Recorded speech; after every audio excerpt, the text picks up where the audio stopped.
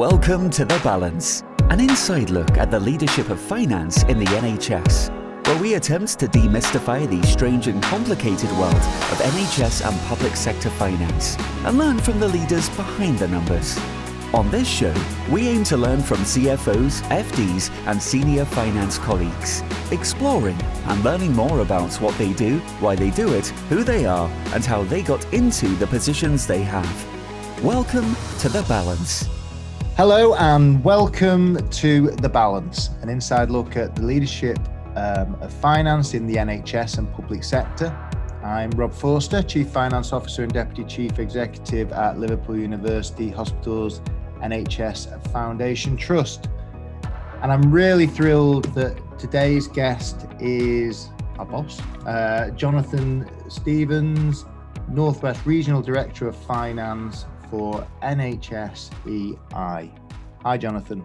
Good afternoon, Rob. Thank you for joining us. I know what a busy man you are, and we really appreciate that. Jonathan, I've given you a title, but perhaps you want to introduce yourself to our listeners? Yeah, sure. So I'm Jonathan Stevens, Regional Director of Finance for the Northwest for NHS England and Improvement.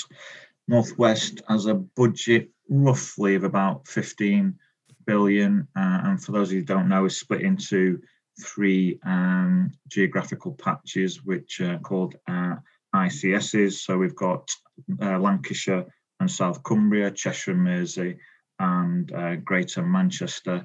So I'm sort of responsible for working with our communities to making sure we sort of deliver within our sort of financial resources, and for those financial resources we deliver the sort of patient and quality targets and performance targets within the money that we've got. So I'm sort of a link between the regions and our national colleagues. So the national colleagues will come to me in terms of making sure that the financial strategy and financial plans and financial performance of our region is on track, and obviously I engage them with all of the directors of finance and CFOs in working together to make sure that's what we do collectively and organisationally.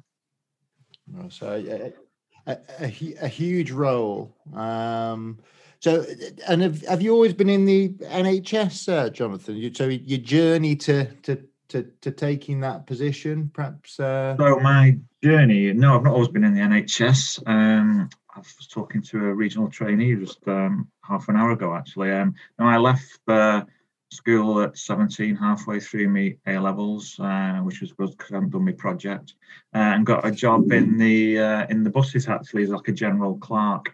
And I worked in the bus industry in various sort of finance jobs up until 1989. So in 1989 was when I joined the NHS at Tameside, and obviously been in the NHS ever since. I think it's about 33 years maybe in the NHS now. And in those 33-ish years, probably about half of them have been at sort of director of finance level, working in mainly providers. So worked at Tameside, Warrington and Holton, and Old Hay as a director, but worked in lots of other organisations, throughout my sort of finance career. And then I think by this Christmas, I'll probably be nearly 5 years working in the sort of regional role. Obviously, I've transitioned from the just working for NHS Improvement to when we joined up with NHS England and became a sort of Northwest Regional Director of Finance. Prior to that, I was covering the whole of the north of England for the provider sector. No, thanks for that. So you've definitely walked the walk and seen the role from lots of different angles. I mean, from your perspective, why is finance important within the NHS? In finance, I think finance professionals and finance play a critical role in the NHS. And it isn't just about the technicalities of finance. Finance is the thing that supports our clinicians deliver the services that they need to deliver for our patients, whether that's in primary care, community, acute provision, and finance can be the key enabler to supporting change and what clinicians do. Clearly, we have a responsibility professionally to make sure we use our money wisely for the public purse. At the end of the day, this is is public money, and that we use those resources for best effect. Be that our innovation ideas, making sure we account for money properly, but also making sure we support investment where that's needed to get the right outcome. So for me, finance is an important cog within the overall machinery that we use to deliver our services. And it's not just a sort of technical thing to one side, making sure that we don't overspend. It's a key support for our managers and our clinicians. Yeah, no, totally agree with that, and dare I say that never more so than in the year that we've just had. Obviously, COVID brought with it lots of challenges for finance and lots of opportunities as well. Any reflections from yourself on the challenges and opportunities facing us at the moment? Yeah, I mean, for those who know the Northwest, we had a challenging financial position pre-COVID as we were moving into 2021 and then the financial plans, and obviously then COVID came along and the financial regime changed, as it needed to do, as we needed to respond urgently to the pandemic and the sort of emergency crisis that presented us. So I think the positives out of that, because you could say on the one hand, a lot of additional resources have been put into the NHS to enable it to A, have the headspace to respond, and B, to have the resources to respond appropriately to the crisis. So there's an element of, in some respects, the worry of controlling resources went away a little bit because we were given much more resource in order to appropriately respond to what was an emergency situation. Now, out of that has come, though, a lot of creativity in the way services have been provided. I think the big plus, and this links to finance professionals as well and finance staff, is the way we've all collectively worked together for the benefit of the system and the emergency response. If you think of the collaboration that's gone on between, different organisations, between our commissioning colleagues and provider colleagues, with the common aim of doing what we need to do to get through, this very challenging period. And I'm not sure we'd have done so much of that so quickly had that emergency situation not taken place. So for me, that's been a really good thing to see. And to be honest, and I always say this, I think the finance community in the Northwest has always been great at working together. Yes, we have our challenges and our organisational issues, but generally it's been a really good community. But I think this has brought folk even closer together. And we've certainly seen that clinically and managerially and in our chief executive community too. And that's something we really need to build on moving into the changes that, are taking place in 2022 when we move to sort of legal ICSs and provider collaboratives. There's also been service transformation that we shouldn't lose sight of. So some of the technology used to see our patients in sort of virtual scenarios on telephones and video consultations that has been able to respond quicker to our patients, which we don't want to lose given the sort of immense pressure that we're up against, given the sort of the backlog. There's been lots of financial creativity in how we've responded. And also, the other thing to say about the finance community, a lot of our finance folk were doing non-finance roles. So whether it was moving stock around on the ICU rota and, dealing with procurement issues or helping on the wards or whatever. So I think, finance should be very proud of how they've coped and managed, because it's been both a professional and personal challenge for everyone. And how they've stepped up to plate and be very flexible, which has been really good. So I think the good stuff is they're really working together, the sort of service transformation, but clearly, money isn't going to be like it is like this forever. And we do face a financial challenge that we will need to revisit as a collective moving into next year and also the second half of this year. But I think, that system working has, I suppose, laid some good groundwork to make that a bit easier than perhaps it might have been. Yeah, I'd totally agree with all of that. I think that it's almost been like a kickstart to the collaborative style of working from our perspective. We've certainly seen that in Cheshire and Merseyside, and I think we're gonna need that collaboration going forward, aren't we? With Definitely, yeah. Some of the challenges. The other thing I was going to say as well, Rob, is that I think, the technology, and I can apply this to even art, if we were going to say, tomorrow we're all going to work at home on Teams, everyone would have laughed and say, not a chance. But we've adapted to that very quickly. Now, I know some people have struggled and it's been difficult, but in some respects, that and has certainly enabled me to communicate more frequently and easily, certainly to senior finance community, where we'd have, spent 3 months trying to find a room big enough and set the meeting up, where we've been able to have a dialogue in a pretty open way every 2 weeks sort of thing. So there've been some plus points like that. And that's also allowed some of our staff to, even get exposure to stuff that they might not have been able to had that technology existed. So there's been that communication thing. Whilst I accept it's still been very difficult for people who join in organisations and basically, they move out of the bedroom into the front room and not, meeting people as, it would have been nice to do so.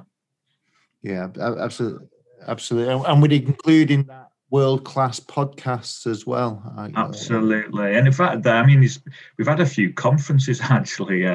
So we had an EDI conference, the informatics conference went really well. So, it's amazing, isn't it, how you soon adjust to technology when you're sort of forced to do that. And I guess we'll look back and think, gosh, why didn't we do some of this sooner? Absolutely. You gave me a perfect segue then as well, mentioning the EDI conference. I know you've been a huge champion of equality and diversity in the finance function. I just wondered if you want to tell us a bit more about that and why it's important and what we can do as a profession to take that forward even further. Yeah, I'm genuinely passionate about this. This is extremely important. Because it's absolutely the right thing to do. But having the diverse organisation, teams, and leadership, brings lots of benefits and high performance. And it's important we get different perspectives and views on the way we provide our services and undertake our work. But importantly, also representing the populations that we serve. So if you were to I've used these examples. You just attend a National Directors of Finance conference and stand on the stage and look out. By and large, you see a lot of middle-aged white blokes.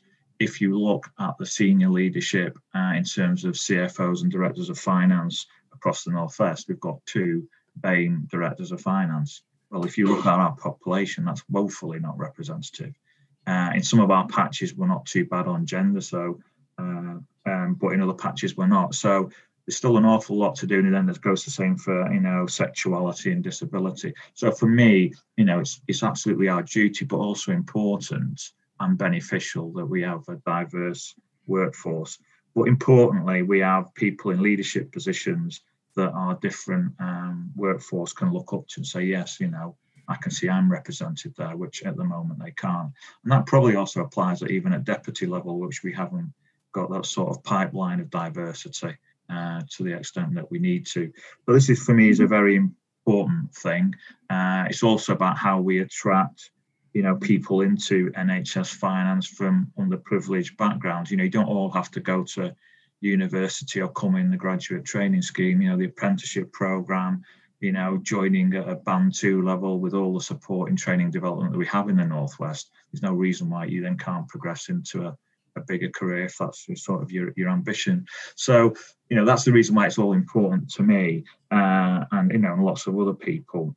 So we're doing all sorts of things. So I'm also on the National Academy under the One NHS Finance, and I chair the EDI subgroup, but I also set up a North Inclusion and Diversity working group as well. And I've been a real advocate for the sponsorship programme, because to me is a way of practically helping individuals that have got an aspiration to move to their next job, whether you're a band 2 to a 3 or a band 8D to a 9 or a 9 to a Director of Finance. And that's targeted towards supporting people from BAME, LGBTQ plus, gender and disability. And it's a really, really active relationship. So the sponsee, joins the programme, they get a sponsor, and that's the whole approach there, is to support that individual achieve their sort of next step aspiration. So it's a really active role. So it's not passive. It's not, you meet up every 3 months for a chat and then, see you in 3 months' time. There's action focus both on the sponsee and the sponsors side. And through that, actually, I've sponsored Natasha, Tabitha and others. And for those that have been in it, certainly on that 2-year period, a number of them have gone on to have promotions and secondments. But not only that, they've commented how much it's increased their confidence because they've got exposure to people they wouldn't have spoken to, shadowing, secondments, etc. So in the Northwest now we have 58 sponsees, which is great. And that's also a network for themselves. So they've got a network that they now are a very useful sounding board for me and some of the work I'm doing regionally and nationally, but also great network for themselves. So that's one angle is the inclusion and diversity ambassadors. And by the way, I should say on the sponsees, I think we've got 40% of the total national number. So we're really pushing on ahead on this. And genuinely have some really positive comments from individuals. They've actually said how helpful this has been for them personally, which is no better recommendation. Then there's the inclusion and diversity ambassadors, which now we've got nearly got 100% representation across our patch, and they're within organisations sort of supporting this agenda, looking at how we recruit and support individuals in our organisation. So there's sort of two strands of practical stuff. But we're also, one of the things I also introduced, I chair the Northwest Skills Development Board, and I felt it was important we had someone advising us on inclusion because, whilst I can be an ally and promote, I'm clearly not from an ethnic minority background. So how can I speak how people feel? So for me, it's important to get people who contribute that. So we recruited someone in to support that called Shahida. And then we've got similar individuals on our various training and development subcommittees. And then in the North programme, which we've got a number of people from around our patch supporting, we're looking at things like how we attract people into NHSEI and finance careers, our recruitment processes, support and development, of which the sponsorship is a major strand, and also our networking and stuff like that.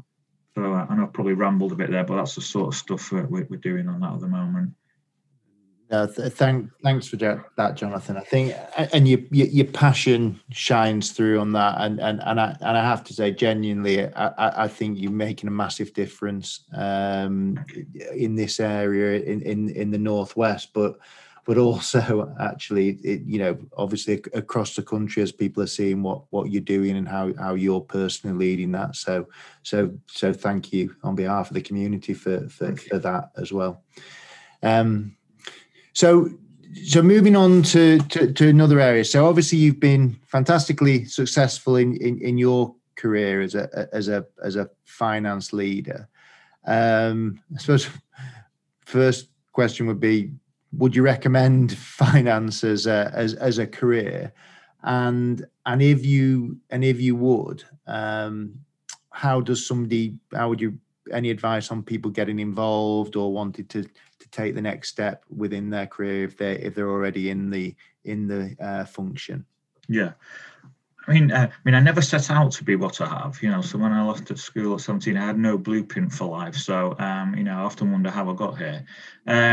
But I think my advice, and I've always been this in my career, is be inquisitive in your role, whether you're in your first job or in your job now, and understand the context in which you provide your job, whether you're working in financial accounts, management accounts, whatever it might be. Understand where finance fits and the services and whatever your organization provides, and be inquisitive. So always ask why, because often I think the best ideas and the best challenge come from folk that are coming up.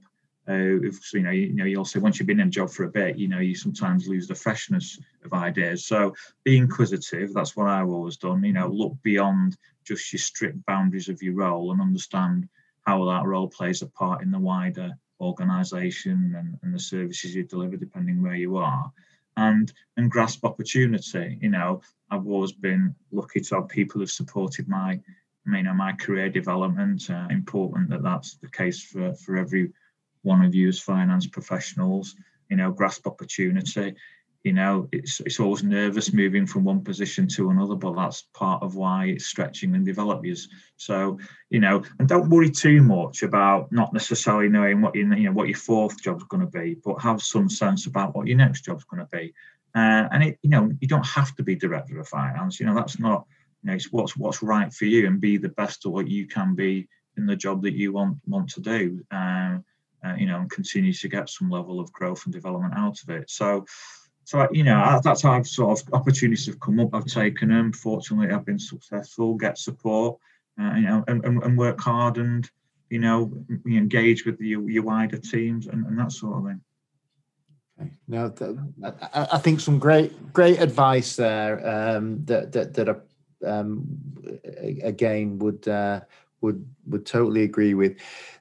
Which does bring us on to our final couple of questions that we do ask all our guests, and often can give an insight into the person as well as the kind of professional leader. So I'll ask you those if you don't mind. Yeah. So if you had one motto or a philosophy for your approach to your career or life, what would that be? I would think it would be seek out opportunity. As I say, I've never had a blueprint, so think beyond your role and be inquisitive. So I think that will make you identify opportunity and make you sort of take things that you might perhaps never have thought about. And make sure you get support. I think it's always important to have some support in your career development, and someone who will act as an advocate for you, whoever that might be. I think that's also important. Okay. No, well, thank you for that. So once again, thanks for taking your time to spend with us. I know you're incredibly busy, and the listeners are going to be really interested in what you talked about, and giving us an insight into your career and world of finance. The final question we do ask all guests, and can be revealing, and some would say it's what people look forward to most, is, and I know you are a bit of a closet musician, Jonathan, so this will be very interesting for our listeners. Is there, or can you give us a favorite song, or a song that means a lot to you, represents you, that we can include on our now legendary Spotify playlist for the balance? Yes, there is, and I'll explain why. It transforms me back to being 17 and wandering around Manchester town centre like a new romantic. It also represents the first band I ever saw live at Manchester Apollo Theatre. For my songs, Gentleman Takes Polaroids by Japan. Very good. I'm just picturing you now wandering around Affleck's Palace. I used to get me overcoats from there. we're of a similar era, but no, thank you for that. We'll add that to the playlist, and once again, thanks for your time, and really appreciate it. Thank you. Cheers. Thank you for joining us for this episode of The Balance. Be sure to rate, review and subscribe. Thank you, and see you next time.